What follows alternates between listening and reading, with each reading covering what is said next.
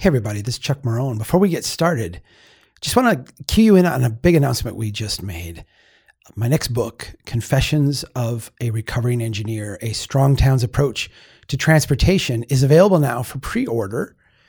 You can go get it wherever books are sold, including and especially at your local bookstore. We made sure that the book would be available at all local bookstores. So if you go to your local bookstore and ask them for Confessions of a Recovering Engineer by me, they should be able to get it for you.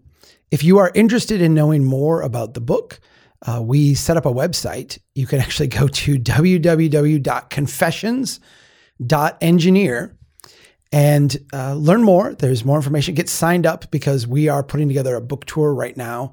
In fact, we got like 65 signups already. So we are like, putting names on paper and putting pins in maps. So if you want to be part of the book tour, you want to be part of this event, you just want to be notified of what's coming next. We've got all kinds of stuff planned for the summer on this, building up to the September 8th release of this book. So check it out. Confessions.engineer is the website, and you're going to love this podcast. You're listening to the Strong Towns Podcast.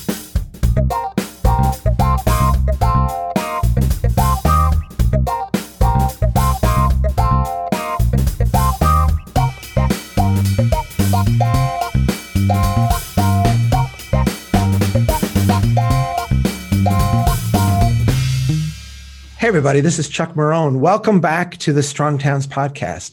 If you read my book, Strong Towns, A Bottom-Up Revolution to Rebuild American Prosperity, you saw me quoting numerous times Justin Hollander and Ann Sussman. They wrote a book called Cognitive Architecture, Designing for How We Respond to the Built Environment. I chatted with Ann before, I think it was a couple of years ago on the podcast, and that was our most listened to, most requested podcast ever. And they have now put together a book. They have edited it with a lot of other very brilliant minds. The book is called Urban Experience and Design. I have kept in touch with them, and I asked them if they would come back on the podcast.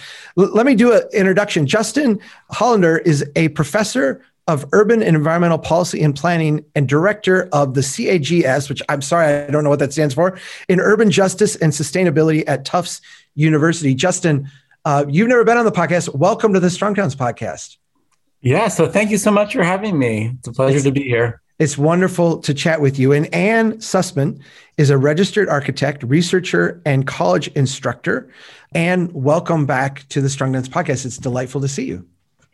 It's the best. Well, we have been having a very nice time, and I've enjoyed getting to know you even more since the last time we spoke. And I want to start with you because there was one line in an essay that the two of you co-wrote in the book that I found myself thinking about over and over again. And it's very simple, and it was kind of a throwaway thing, so it might not have struck you. But there was this line that, humans are remarkable as a species. And it's one of those things that we might just say, like, humans are remarkable. Yeah, kids are great. Old people are great. But we're truly like remarkable in so many ways that people don't really fully grasp or appreciate. Can we just start with this idea, and that humans are remarkable? What does that mean to you? Oh my gosh. You always know how to start this. Chuck, you just know how to begin. Humans are remarkable. We are remarkable. And I think the new science of human perception is showing how remarkable we really are. And I think that's what kind of drove Justin and I to do a conference in 2019 and to do a book, and then to found the nonprofit we founded, the Human Architecture and Planning Institute. It's that our unconscious brains are actually guiding us more than we realize. And that's really remarkable too, how consciousness is part of the human brain, but like a tiny part. And that the brain, which Nobel Prize winners, the Mosers, call the most sophisticated surveillance system on the planet, is really guiding you subliminally more than you realize.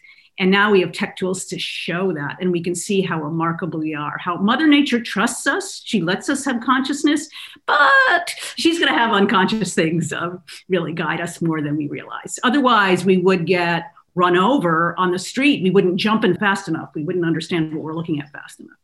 I'm not sure that's a good answer, but I tried. Justin, anything?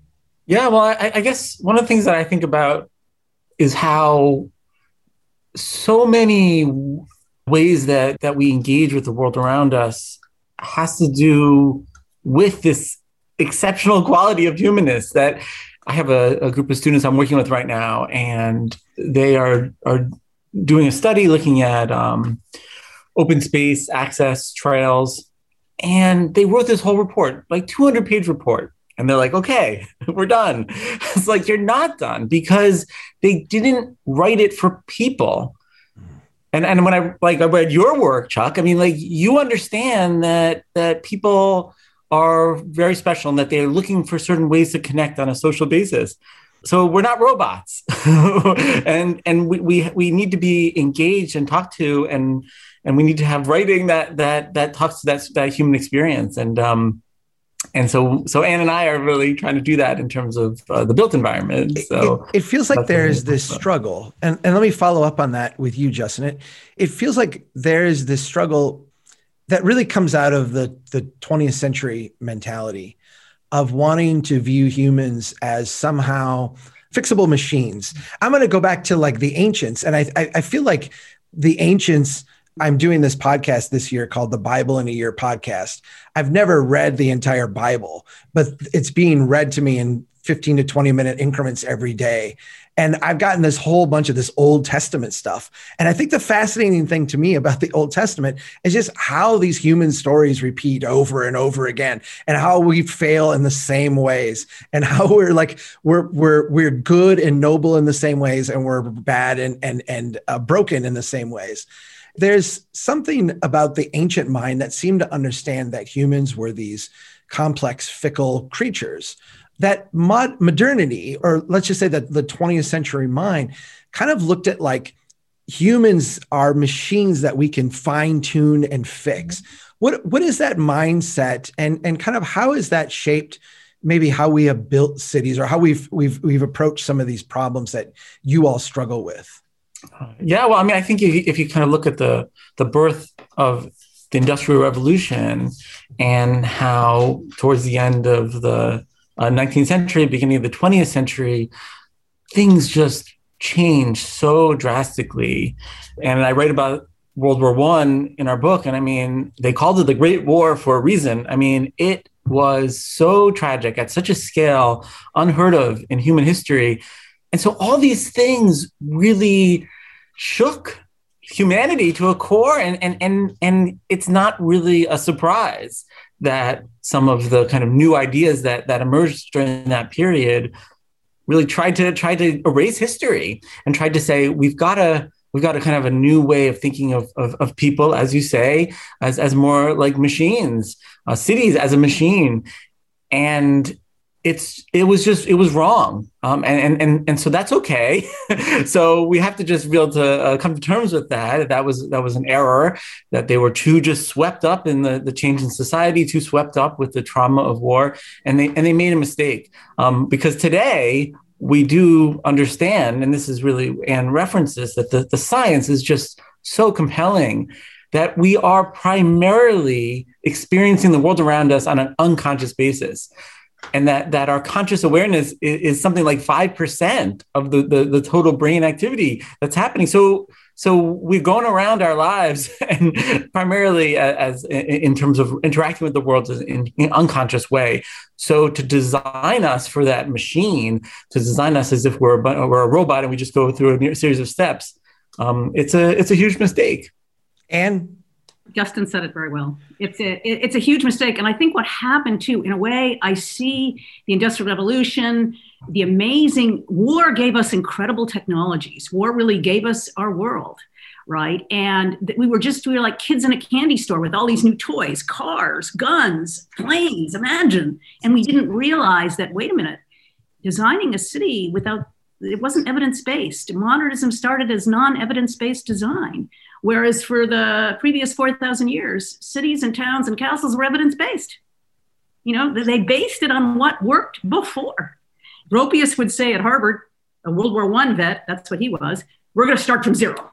Turns out, 100 years later, you've learned you can't do that. That's not how nature works. Let me ask you right off the top here, I think one of the challenging questions that people will have as they listen to us discuss this.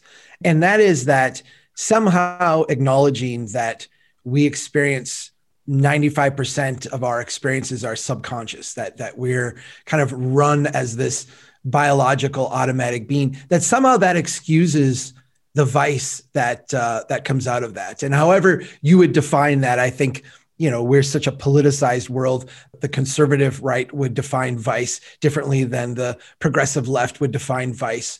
But this idea that somehow we're this experiential being that interacts with the world around us in ways that we're not always in control of, even somehow gives license to the worst of our behaviors. How would you address that? And maybe I'll start with Anne. How would you address that right off the top? I mean, is that when people bring that up to you, what would you say? Chuck, you have me. I mean, I think that there may be truth to what you're saying, but it doesn't matter, because the role of the architecture and planner is to promote well-being. Mm-hmm. We need to promote well-being, and we can't promote well-being when we do it with people who are traumatized or are devastated. We have to understand that this is the amazing thing about nature. She's preset things more than you realize. Before you're born, Chuck, she's more or less set the range for your heart rate. She's set the range for your breathing. And she's set basically what you need to see to feel joy. That's kind of preset, believe it or not. And when we deviate from that, like we did, there's going to be stress to the system.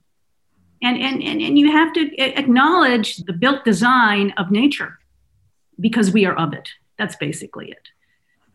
I mean, I'll add one quick thing. There's a tremendous irony here that we've got these incredible technologies.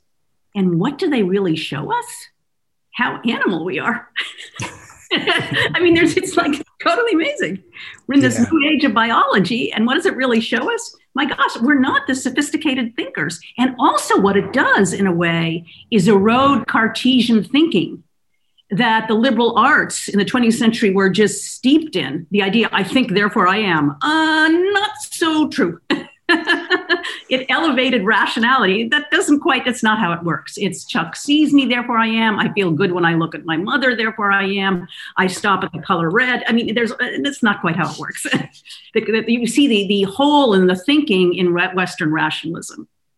It actually, and I feel like this part of your work, and also the work of like Daniel Kahneman, which is utterly fascinating. If people have not read Thinking Fast and Slow, they really don't understand themselves. And I've summarized Thinking Fast and Slow for people as saying, you're a really smart chimpanzee who's on autopilot most of the time. Is that a fair statement? Yeah, that's it. You got it.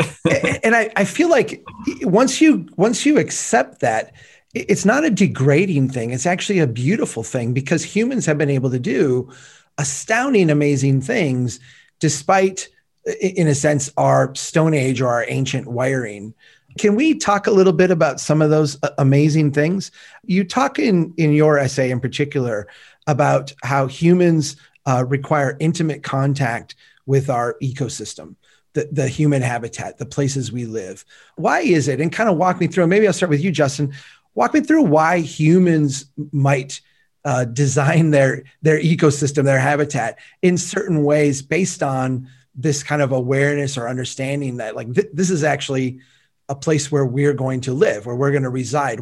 Why would ancient humans or even modern humans, if they grasp this, want to build their places in specific ways that interact with that biology? Right. Well, I mean, I think that the current research suggests that it has to do with the fact that humans evolved in the African savanna, and in this location, there were certain primal vistas that they could see really far away. There were certain types of vegetation, and that is something that generation after generation evolved to continue to seek out and want to be part of. I mean, we are part of the earth, and we are part of nature, and we want to connect with it. It's embedded in our genes. It feels a little bit like, when we take the the black bear out of its habitat and throw it in a cage with concrete walls and, a little tray to drink out of. And the bear becomes neurotic and depressed and doesn't, we've kind of grown to understand this now with like what are the big whale that they have at SeaWorld that has become the controversy? You know what I'm talking about? We've recognized that these are species that roam over many, very, very long distances, and keeping them entrapped in these relatively small pools and cages has caused them to have very like antisocial behaviors and very kind of neurotic outcroppings and failed to develop and failed to thrive. I think that, when we look at our habitat and we look at ancient cities and we look at cities throughout time, we're looking at something that is evolved to us. And how should we think about cities, let's say cities of the past? I don't know how far back you would want to go, but before the modern incarnation of the big box stores and the strip malls and the franchise restaurants and the big, modernist buildings and all that. Well, that's such a good question, Chuck. And as more you get into it, looking at architecture, you realize up until modernism, architecture is always, no matter where you are, in Persia, in Turkey, in Paris, architecture is always a reflection externally of the hidden internal predispositions that secure survival. So buildings are face-like. They're usually organized around a vertical axis because that's easier for us to process. We process bilateral symmetry shapes like your face around a vertical axis faster. They have detail around the windows because subliminally the brain needs to know where to look. You can easily find the front door. When I went to the Taj Mahal, I knew exactly where to look and where to walk. Whereas in modernism, it's stopped. But yeah, you have to respect the nature that made us. Traditional architecture does, modern architecture does not.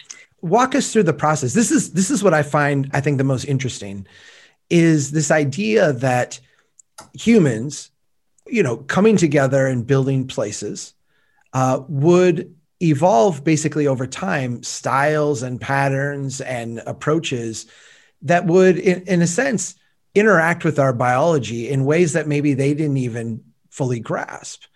Justin, can you walk us through how this might happen, how this might occur, and why I think scientifically we can look at this and study this and draw some conclusions about what these humans were actually doing?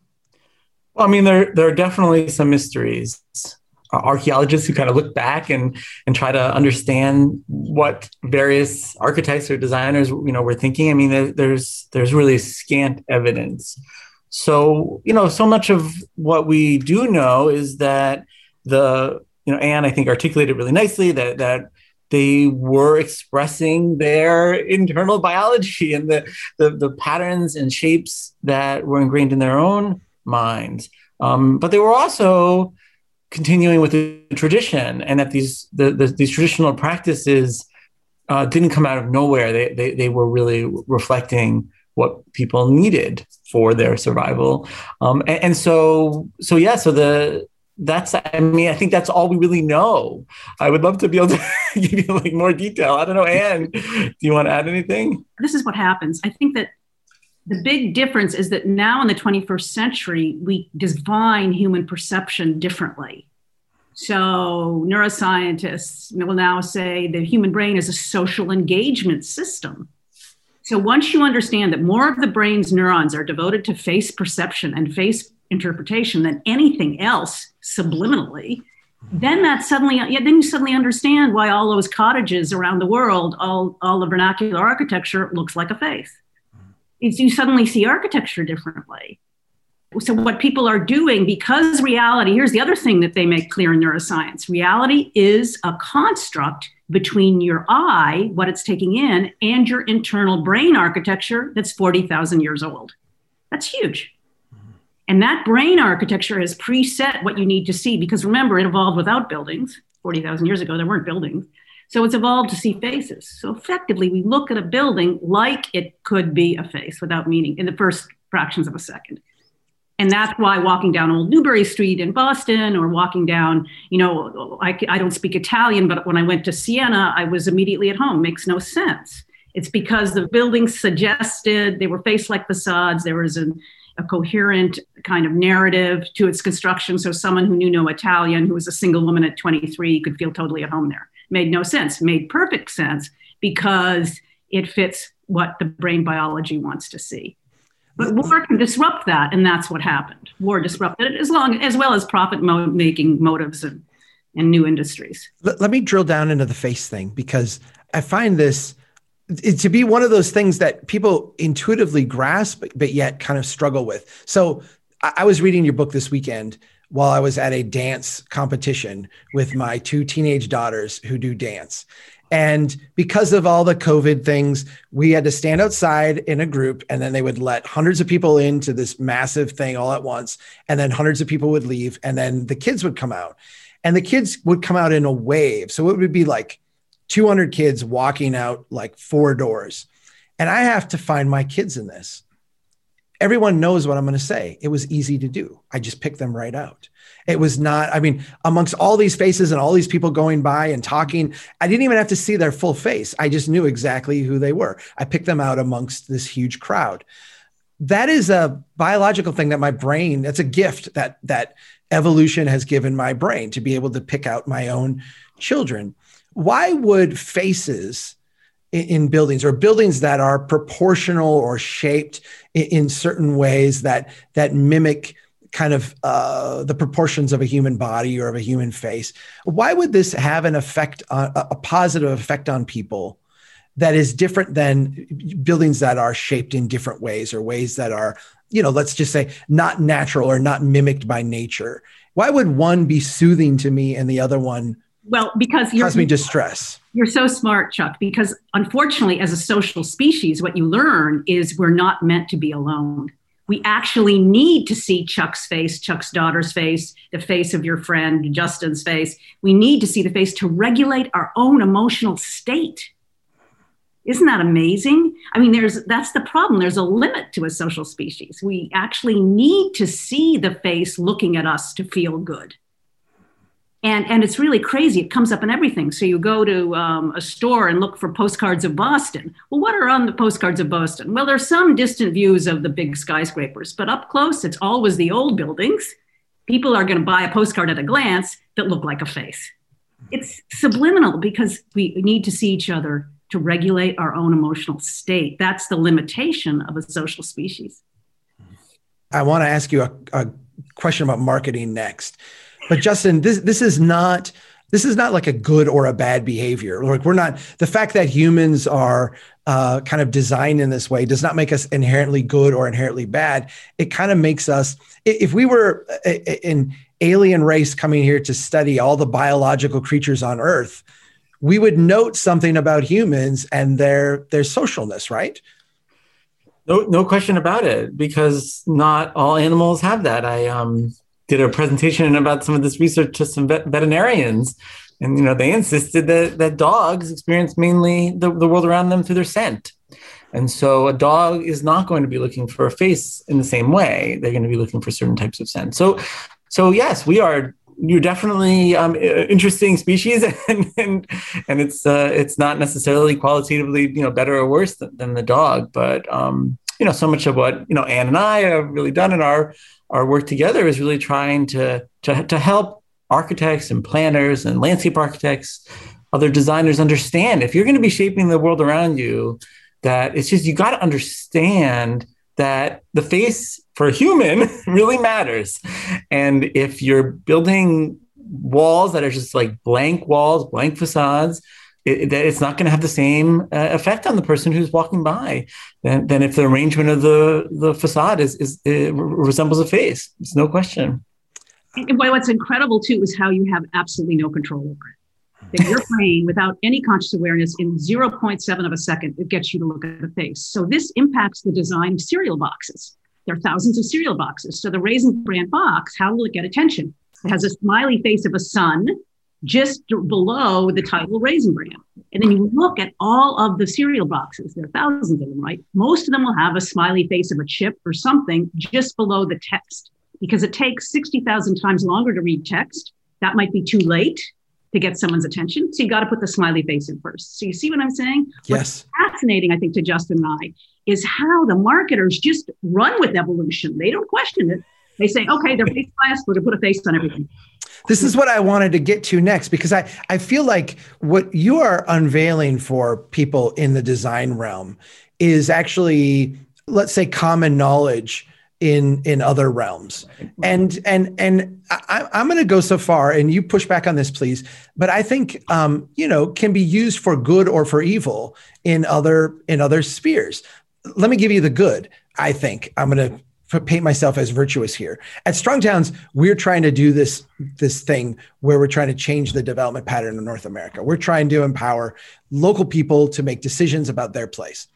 And part of what we do is we share messaging. We write articles, we do podcasts. When we share these things, we have learned, and we've learned this through data, through running many tests, through, reading other people's work and understanding that when we share a photo and an image with a podcast or with an article, if it has a picture of a person, if that person is facing the camera, if they are smiling, if they are engaged, it gets more clicks than if you don't have a person. If you are going to show a building, if it is a, kind of strange, disconcerting, not like, but if it's a traditional architecture, people will look at it and like the clicks are higher. You could say, this is what the data shows. This is what the science shows. But we've run these experiments where we've said, all right, we've got the same headline, the same blurb, the same article. Let's run 3 different photos and see what works. And it's the one with the person. It's the one with the image. It's the one with the face. What am I picking up on here? And how is this being used by others like Coca-Cola and General Motors and other places that are selling us things in ways that I think us in the design fields are just blind to? Anne, you want to start with that one? Oh, yeah, and I know Justin will have stuff to say. Well, it is amazing. It's stunning. First of all, to really appreciate the extent of the face bias, how nature really doesn't trust you. She's decided what you're going to look at first. You really should run a biometric study, or you can use 3M's visual attention software, 3M VAS, which you can just download very cheaply for free, actually, on the web for some trial studies. But basically, the face bias is insane. And the car companies certainly know it. The advertisers all know it. What's so interesting is I could never understand why competitive retailers need to know it. And they have to know it because otherwise they die as a company. So they ended up studying neuroscience, or the fact that Apple hires PhD neuroscientists. And I just learned that in China, Huawei, the big computer company there, they hire PhD neuroscientists. This is stunning. This is absolutely stunning. They understand reality is a construct, evolution's preset what we're going to see, and okay, they're just going to run with it without telling us. I think that's what bothers me a little bit. There's a part of our marketing internal to Strong Towns, because we spend money every month getting our message out to people who have never heard it. We kind of use, online advertising to reach new audiences. And there is something a little bit, I think when we first started doing this, it's like, well, is this right to do this? Because what we recognize is that I can show certain ads to people and we'll get 20% through click-through rates.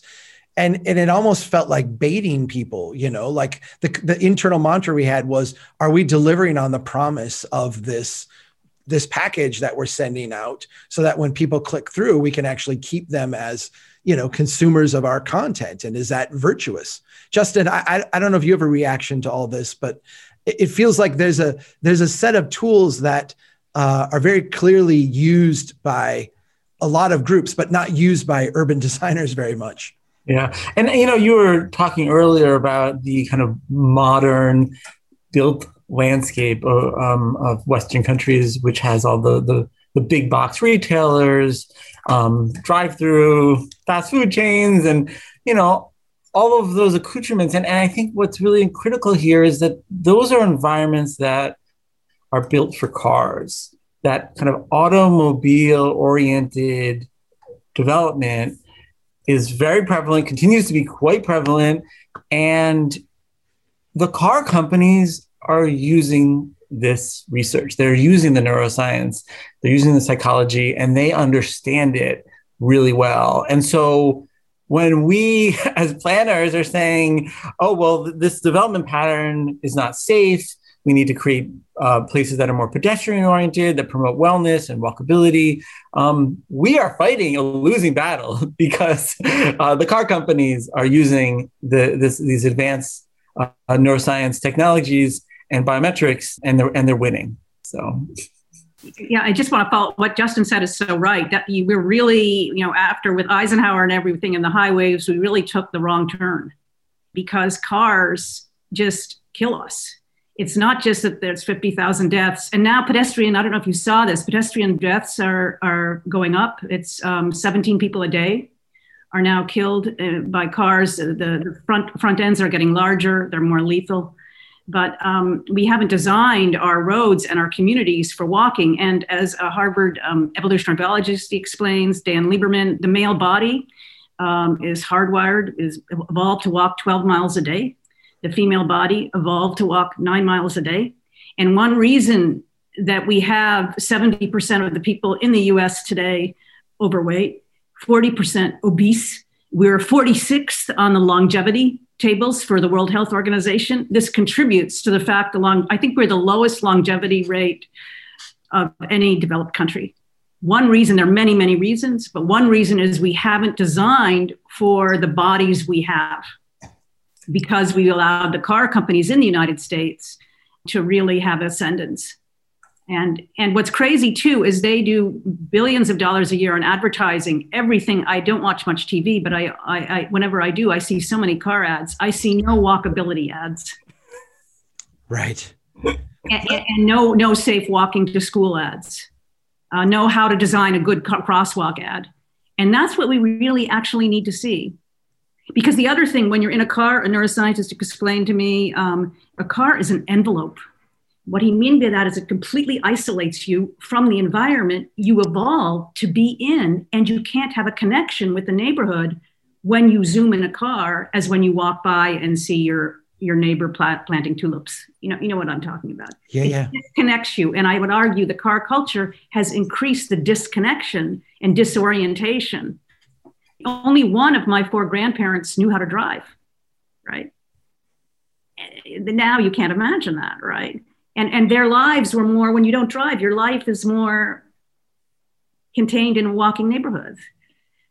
I feel like there's a reason why we said earlier that the car companies are winning. There's a reason why they shouldn't win. That goes beyond even like car crashes and that kind of thing. That goes to, I think, the heart of what your research is and what your insights are in terms of human happiness. You talk in the book, and people write in the book about empathy and just about like human emotion and how, as this social creature, we're kind of wired to experience joy and experience pain and experience things in ways that everybody listening to this is familiar with. Let me give a little story. I have been a big fan for a long time of Disney theme parks. We do our staff retreats there, and I take people there and I'll show them design things. But I recognized in myself as a very young, I first went there when I was 13. And I remember being there thinking, this is a magical place. And not to elevate my 13-year-old brain, but what I recognized is that people actually gave a damn what this place felt like to be in.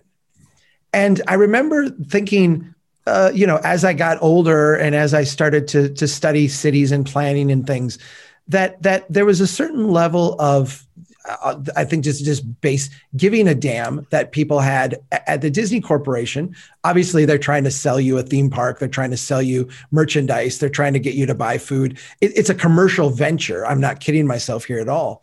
But the MO of their commercial adventure is to create the happiest place on earth. And that's a function of parades and fireworks and rides. But it's really, if they did all of that in a Walmart parking lot, people would hate it. They would hate it. They've surrounded it by this environment that actually makes you feel comfortable. It actually makes you feel like a better person. I want to get into this because I think the battle with the car companies is interesting. Like, they're using these marketing techniques to like play on our psyche. We're fighting a battle with one arm behind our back. But the end result, if both were benign, is one thing. But the reality is like one leads to a life where we've seen growing levels of depression, suicide, neuroticism, anxiety. And the other, I'm not saying is devoid of that, but it is a very different outcome. Can you talk a little bit about the kind of social outcome of what a well-designed place would yield? Justin, you want to start, or Anne? Justin. Yeah, well, I mean, I really connected with what you just said. I even wrote down your quote. People gave a damn what it felt to be in this place. And I guess I look at so much of the kind of new development that happens, and it really very strongly feels like the architects, the developers, the local authorities, they just don't care about what it feels like to be in that place. And we have just spent this whole interview talking about how feelings matter, and that we are primarily feelings. That's how we experience the world around us. And we have an obligation as people involved in shaping the built environment to have that as at the forefront of our goals, and to be cognizant of what is the feeling that people are going to have when they're in that place. And there are dimensions of this that kind of extend to historic preservation. If you think about a place that doesn't generate any positive feelings for someone, if they basically, as soon as they get to that place, as soon as they see that building, they want to run away. I can guarantee you that when the building systems have been exhausted in 30 years and it's time to invest in completely rebuilding that building, that they won't. And that building will be demolished. It will go into a landfill. And so that's bad for historic preservation. That's bad for the environment. It's just wrong. And I think we have an obligation to be building places that are going to be around for generations to come, and that people are going to feel good about being in those places, to what you're saying. And I think your Disney story is just great. It's just great, Chuck, because it really just sums up the whole thing. Because Disney saw what was happening in LA, and that his young daughters couldn't experience a town center like he could, because LA was already becoming car congested in the 50s.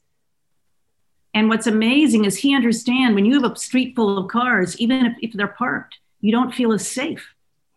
Your body won't let you. Justin and I recently did a study, Sensing Streetscapes, with colleagues at Amsterdam University of Applied Sciences. And we learned that just seeing a car causes arousal in the nervous system. Because again, we've got an antique nervous system. Our nervous system thinks it could be a large tiger, just because of its size. The fact is, designing for happiness, that's what the Imagineers are hired to do. But when I took my architectural licensing exam over 20 years ago now, it was never mentioned. There's no emotional mention. It was absolutely amazing. And if I could just add to that, Chuck, Anne and I are not alone.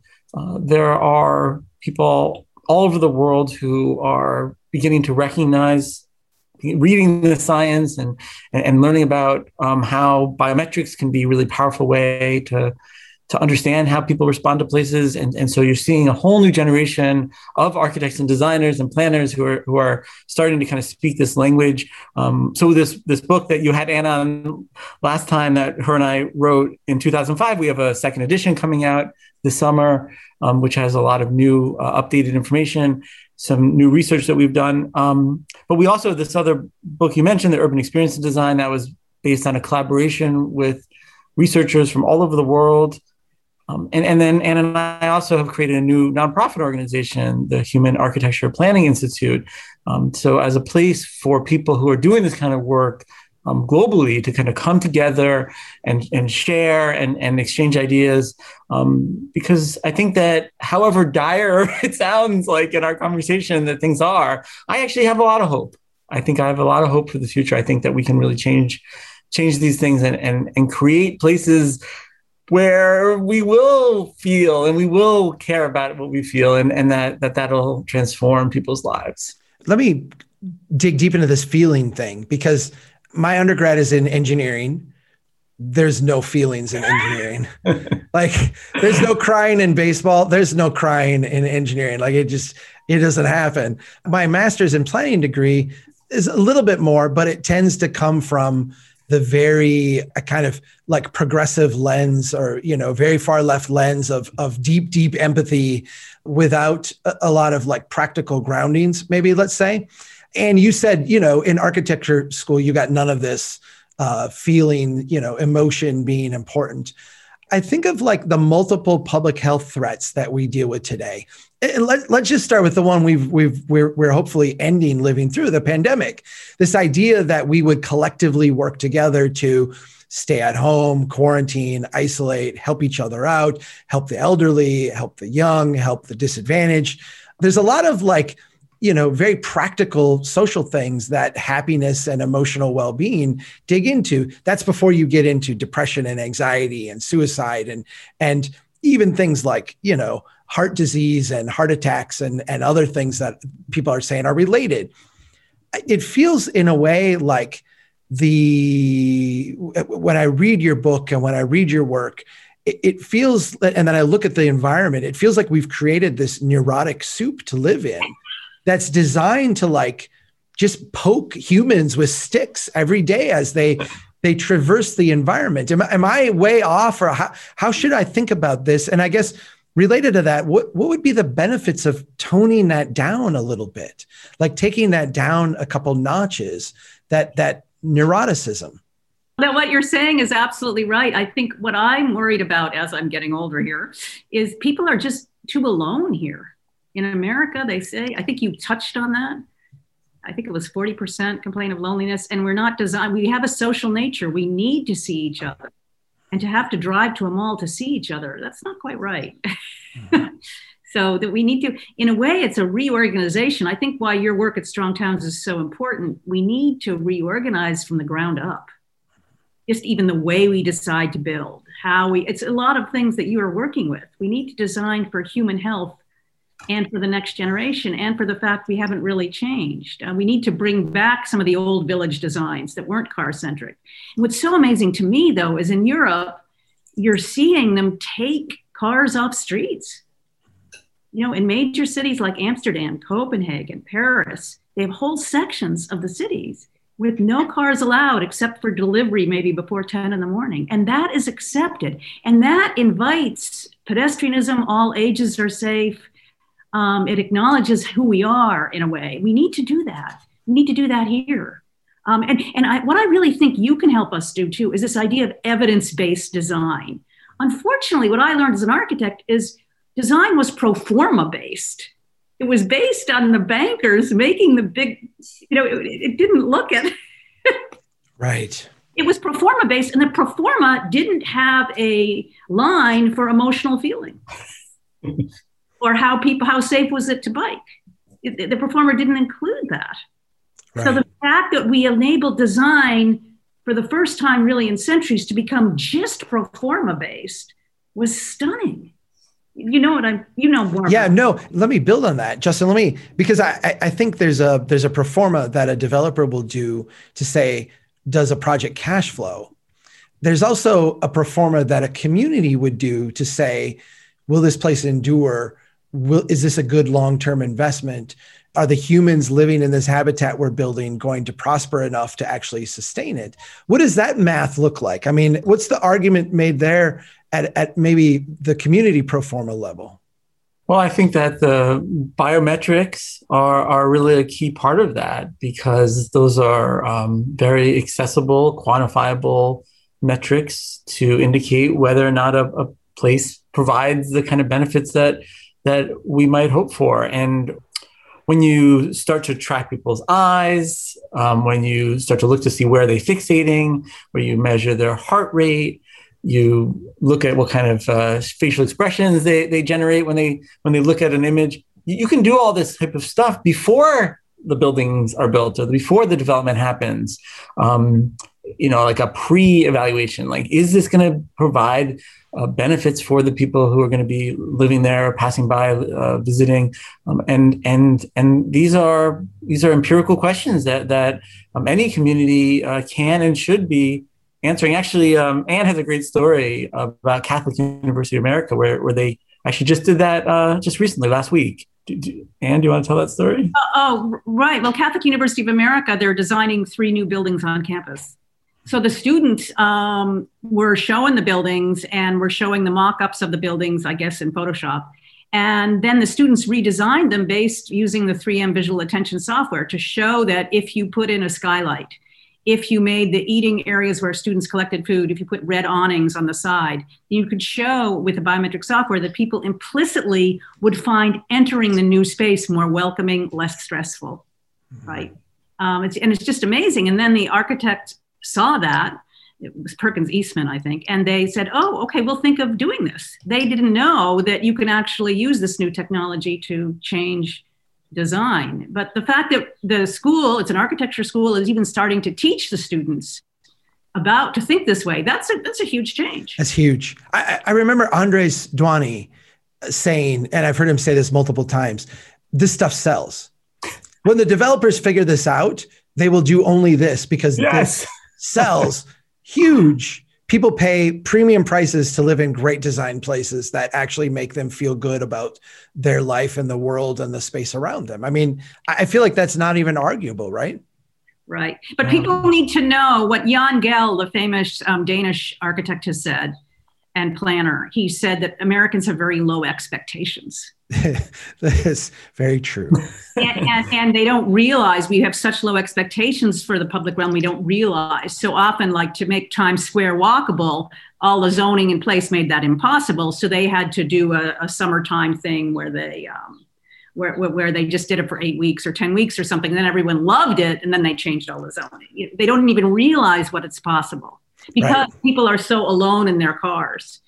But in terms of Duany, I mean, I feel like him and the other kind of founders of Congress for New Urbanism, I mean, these people were visionaries and they were brave. The irony is that what they were really building had been built for hundreds of years before. I mean, that's quite ironic. But it made the cover of Time magazine, I remember at the time. I mean, like, it was a really big deal that they were suggesting that we should build like people had been living for hundreds of years. And that's crazy. That's crazy. But here we are. Now we've had several decades of new urbanism, and he's right. It sells. And it sells. And now we know why it sells. We have the evidence. So it's great.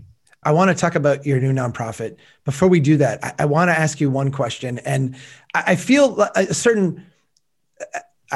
certain obligation to ask this simply because there will be people who will dismiss this entire conversation because our former president made some crazy executive order mandating something about classical buildings. And I quite frankly don't even know what the executive order said, but I remember at the time sending this to Anne going, please, like, don't help us. We're going to win this fight. We don't need your help. Can we talk a little bit about this idea that classical architecture equals fascism, equals statism and nationalism? I feel like there's so much empathy and love and emotion and understanding in your work. It really hurt me, on a personal level to see, this kind of drug into this. Justin, you want to start with that? Yeah, so actually, I think a little bit of a context would be helpful. Before getting into academia, I worked for the United States General Services Administration, the Public Building Service, which right before I started, they launched what they called the Design Excellence Program.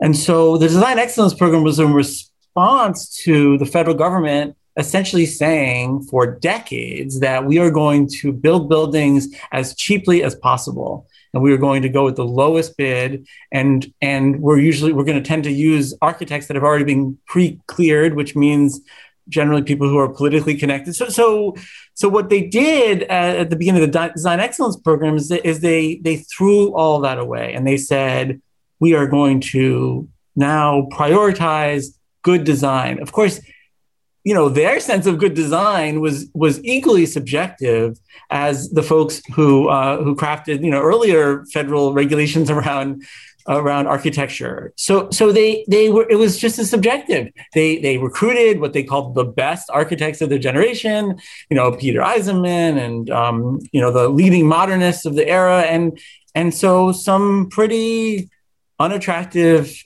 buildings were built through that program, and buildings that, while were lauded in the architecture circles, are not the kind of buildings that we've been talking about that evoke any kind of positive feeling or comfort for visitors. So really, what former President Trump and his group were really doing is they were responding to what I do believe was a failed program, the Design Excellence Program, and they're trying to just fix that program.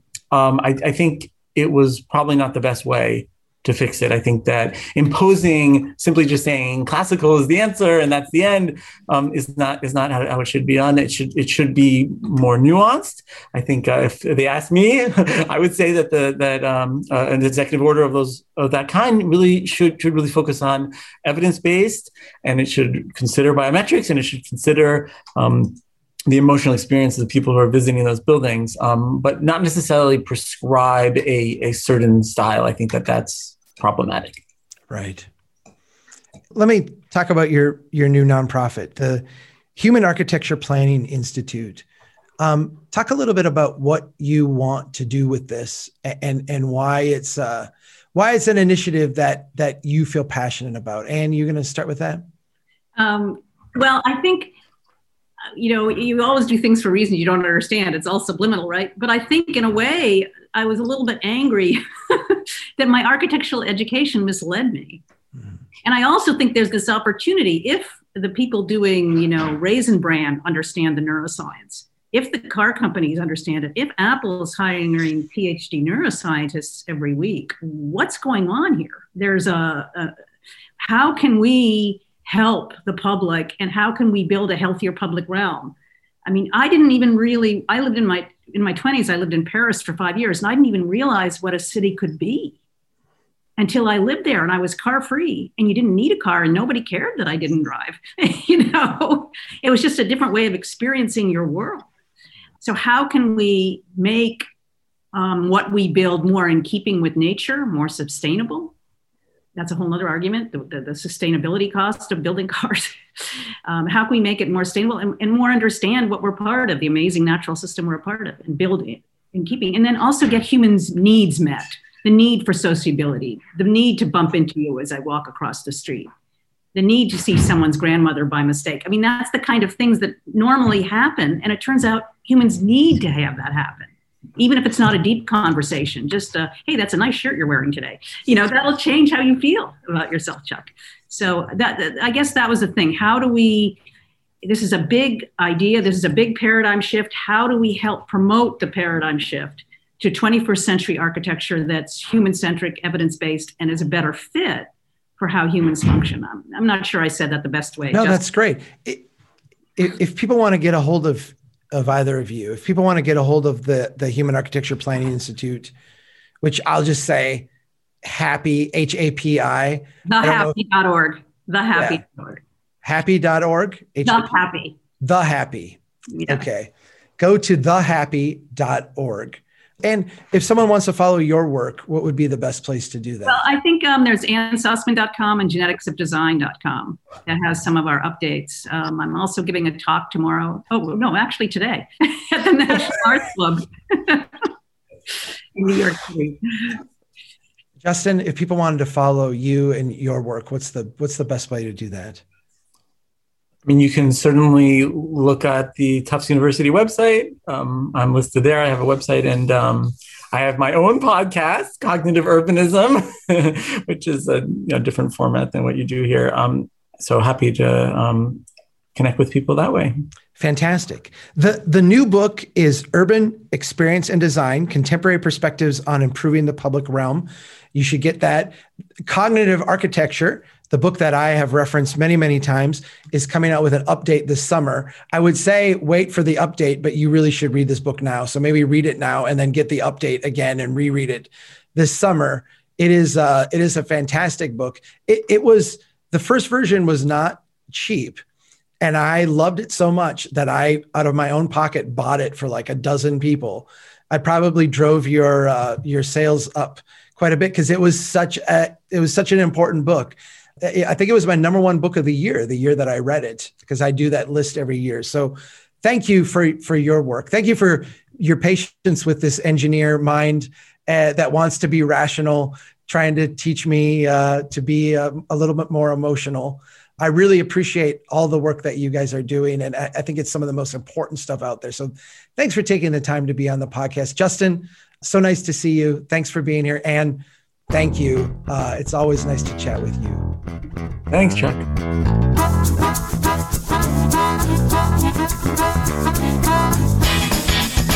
Taking risk is a necessity to becoming rich. It's also a necessity to going bankrupt. Bill. That's the start. They know that America's one big pothole right now. Just to echo what you said, there are no silver bullet solutions. Chuck Marohn, this has been fascinating. Oh, make the city! The window is not always open, but if nobody's pushing, then once the window opens, there'll be no chance to go through. I like you. I like your vision of the world. The United Nations Earth Summit, Agenda 21. Yeah.